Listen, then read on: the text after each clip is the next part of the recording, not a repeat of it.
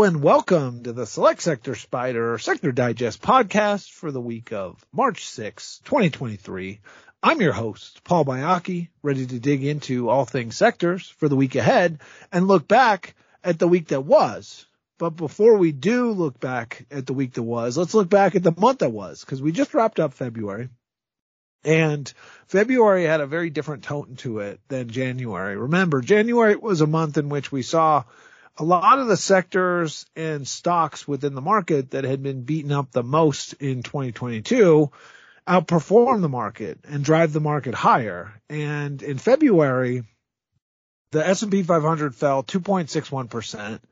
The best performing sector was technology, up just 41 basis points. And the worst performing sector was energy, down almost 7%. But more broadly, it was a month in which a lot of the stuff that worked in January just wasn't working. And the sectors that were leading the market in January took it on the chin. Now, if you look at what was driving the performance in February, I think it's ultimately a reflection of what we're going to see here in 2023, where you've got a push-pull between good and bad economic data. You got the push-pull between inflation and Fed policy, and then you've got the push-pull between, is the economy running too hot and therefore driving the Fed to be more aggressive, or is the economy softening in the right places and therefore making the case for why inflation is going to start to normalize and Fed policy is going to start to normalize. Whatever it was, February was a challenging month. We didn't see a tremendous amount of redemption activity across the Select Sector Spider lineup, just 14 million shares net redemptions in aggregate for the month, but it certainly was a month that gave the bulls some pause. And the good news is this past week gave the bulls some fuel, because if you look at what happened, we had some pretty interesting economic data. First and foremost, the strong pending home sales figure, which really caught the market off guard. We had bad economic data when you look at durable goods print on Monday that was really weak. Case-Shiller missed, and then consumer confidence missed. And when you look throughout the week at all the data we had, and we talked last week about how it was going to be a light data week, the thing that stuck out to me was the ISM services report, because inside of that report, you have these surveys, they break it down by different industry types, and generally speaking, it was positive. It was the second straight month of expansion after a decline or a contraction in December. But the sector, the services sector, is on a roll. It's grown 32 of the last 33 months. So that December contraction starts to feel like an outlier. But within the surveys, they were mixed by category. But what came from the finance and healthcare categories was this idea of sustained inflationary pressure, whether it's on their pricing models, whether it's on their input costs. And I think that is reflective of the broader market context, sums it up really well. You've got folks who are actually running companies, actually competing in the marketplace, talking about the pressures of inflation. Then you have investors in the market trying to determine what the inflationary impact is going to be on the stock market and on their portfolios. But once again, it was a good week. You look at the S&P 500 up nearly 2% for the week, now up 5.37% for the year.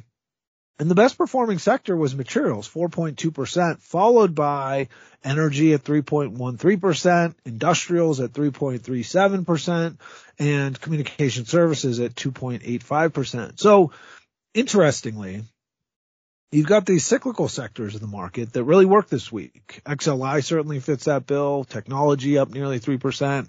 Communication services certainly fits that bill.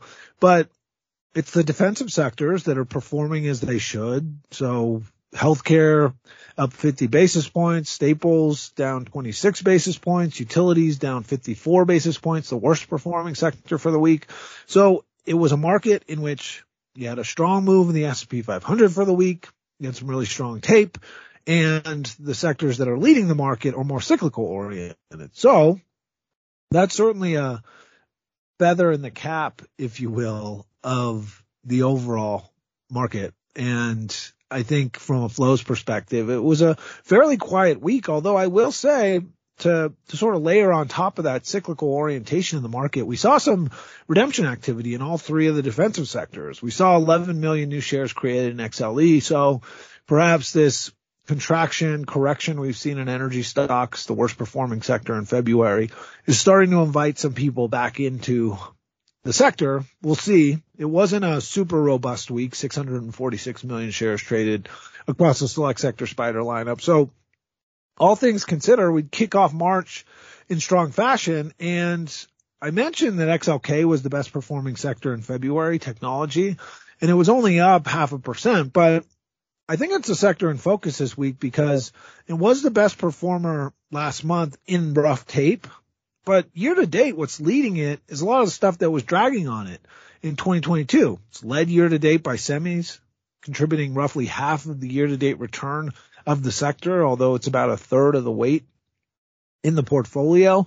Now, technology is in this interesting spot because it's still expensive, as we've talked about. 26 times trailing earnings, 24 times forward earnings, 20 times cash flow versus 13.7 for the market. So it's trading at a premium multiple to the market. We've talked about how historically it's actually averaged about the market's valuation when you look at trailing or forward PE. So there might be some compression in there, but the compression doesn't have to come from a correction in stock prices. It could come from, in theory, a growth in earnings. Although what we're seeing in aggregate at the market level is the possibility of an earnings recession. And tech would certainly be one of those sectors that would be at risk of being impacted from an earnings recession. But one thing about tech that's interesting is it's sort of a sneaky dividend grower. If you go over the past 5 years, they've grown dividends at about 11% versus 10.3% for the market. So it's actually over the past 5 years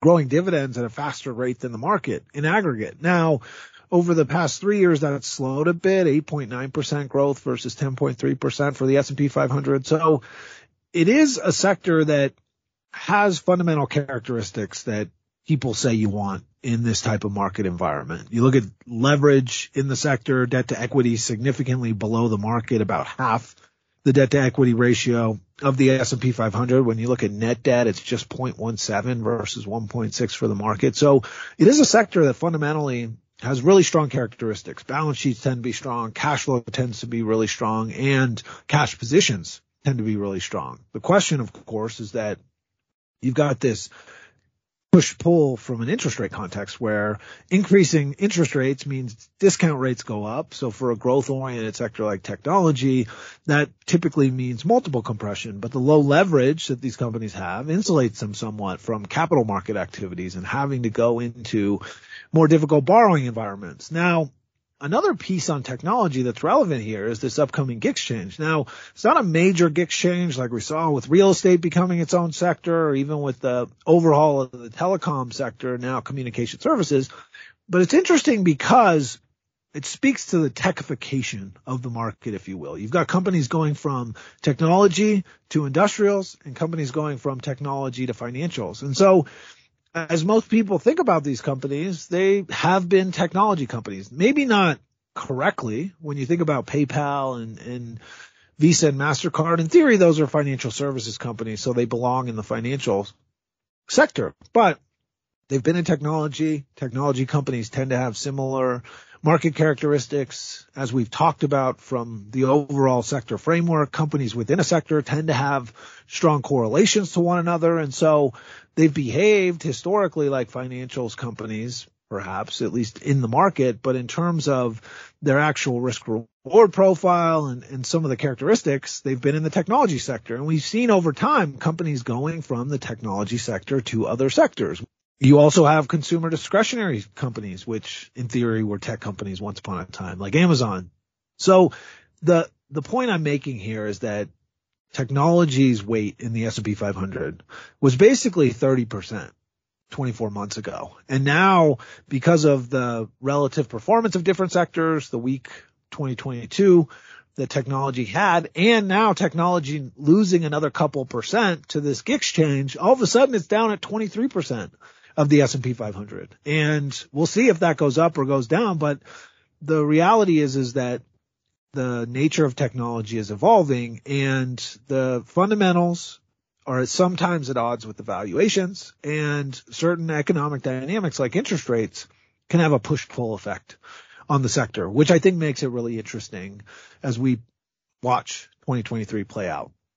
On the economic data front, it's a fairly light week. We've got JOLTS, Beige Book, consumer credit, unemployment rate on Friday, employment numbers. So not a full week of economic data. Last week we heard from a bunch of different Fed governors and presidents. We didn't have a ton of economic data, but certainly some of those comments seem to move the market. We're not going to have that type of Fed insight this week, but we do have economic data that the market will be watching, but might not be as headline grabbing as some of the economic data we've had as of late. And then on the earnings front, I mean, basically every company in the S&P 500 has already reported. So we just have 3 S&P 500 companies reporting this week. Oracle, which has actually been a laggard in the technology sector year to date, will be reporting. That'll be an interesting look once again into enterprise spending levels and the outlook and guidance for enterprise spending. And then our old favorite, Campbell Soup, cream of mushroom, for those of you who don't know how to cook. So with that, I'd like to thank everyone for listening once again. My name is Paul Bayaki, Chief ETF Strategist at SS&C Alps Advisors. I hope everyone has a wonderful week, and we'll catch you next time.